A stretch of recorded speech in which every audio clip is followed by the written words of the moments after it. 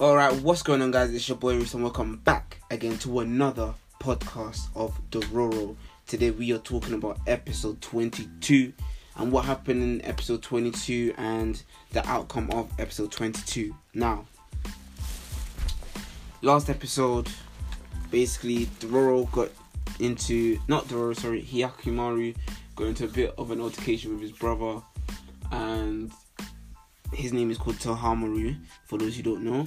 But Hyakumaru and Tohamaru, they go at it, and basically the fight gets put down to a halt because a explosion erupts between the two boys or two men or two warriors, you know what I'm saying.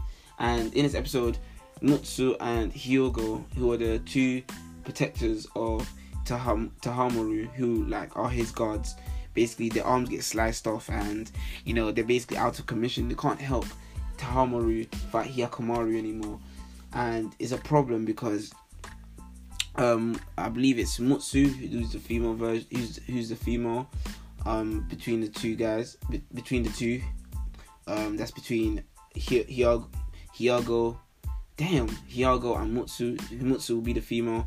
Her arm got sliced off, and she's also riddled with a disease or illness, and I'm not sure where that illness came from. They didn't really give us a detail on where it came from, but due to the lack of food, resources, and the amount of demons that are being killed within that time period of the storyline, it's people who are in the villages where they're stricken by demons at first, and then they're removed.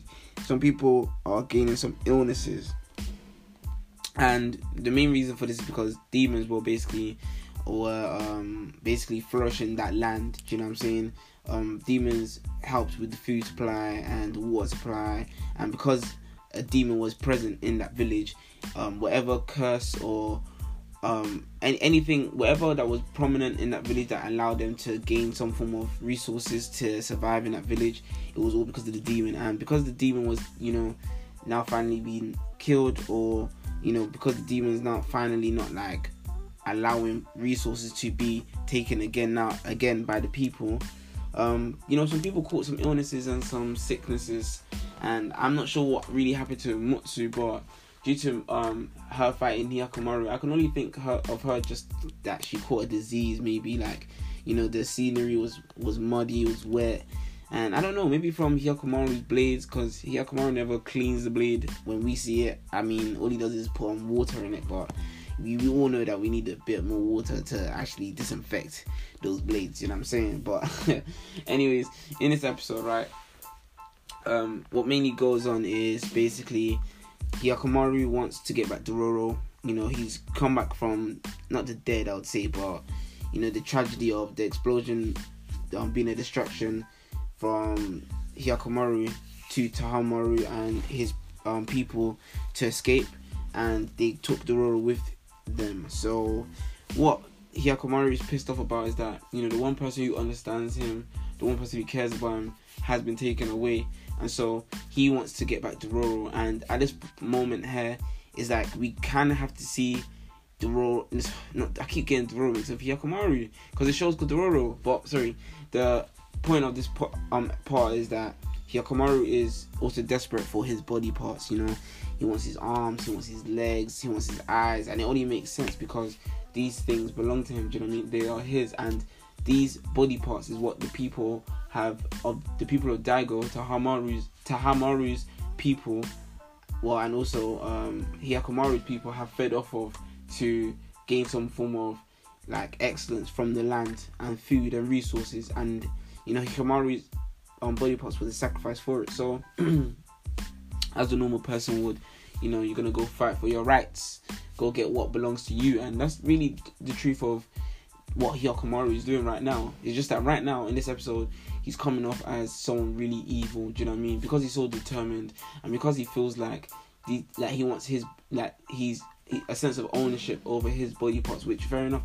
it is his body parts, but because he's being too dominant on getting back his body parts, as well as Dororo being taken away from him, I believe he's going through a personal breakdown. Not breakdown, as in like we don't know who he is, because I'm not gonna lie, we are starting not to understand who he is at this point. But in terms of like emotional, like, you know, he's gone through a lot from when he was a child, and finally where he's able to communicate with others by talking, writing, you know what I'm saying, like hearing, is a whole new setup for him. And you know, he just wants to get his body parts back. So in this episode, to climax it, basically Tahamaru, Hyogo and Mutsu end up going to the demon temple, where Tahamaru's father at first made a deal with the 12 demons in order to make the land flourish. But instead of the father being there, Mutsu went there first, and she did that because she felt like she was being useless. You know, there was nothing else she can do for Tahamaru. She's already lost her arm, she's already riddled with sickness, and her job is to protect the king. So she rid off, and they followed her to basically find out where she was going, you know, where she's going, you know, just bring her back, you know what I'm saying. And they found out the demon temple, where she wanted to make a contract with the demon and make the demon use her body instead of, you know, anyone else's as a sacrifice, so that the people of Daigo can still be living in a land of flourishment, you know what I'm saying, food, water and resources and whatnot. The demon at first seems like he's quite interested, because, you know, there's a lot of like effects going on the back, you know, the screen is shaking, wind is blowing around, sound like the demon's being reactive to what she wanted to give in terms of the contract between her and the demon. But at the end of the day, the demon just said to her finally that the contract needs to be done by someone who's from Daigo, you know, the Daigo like the Daigo family, just because the contract originally was formed by someone from the Daigo family. And because of this, because Tahamaru was there, and Tahamaru is like Daigo's, you know, I can't remember the word, I think it's like hair, anyway, spelled H-E-I-R, because he's the heir to the throne, you know what I'm saying.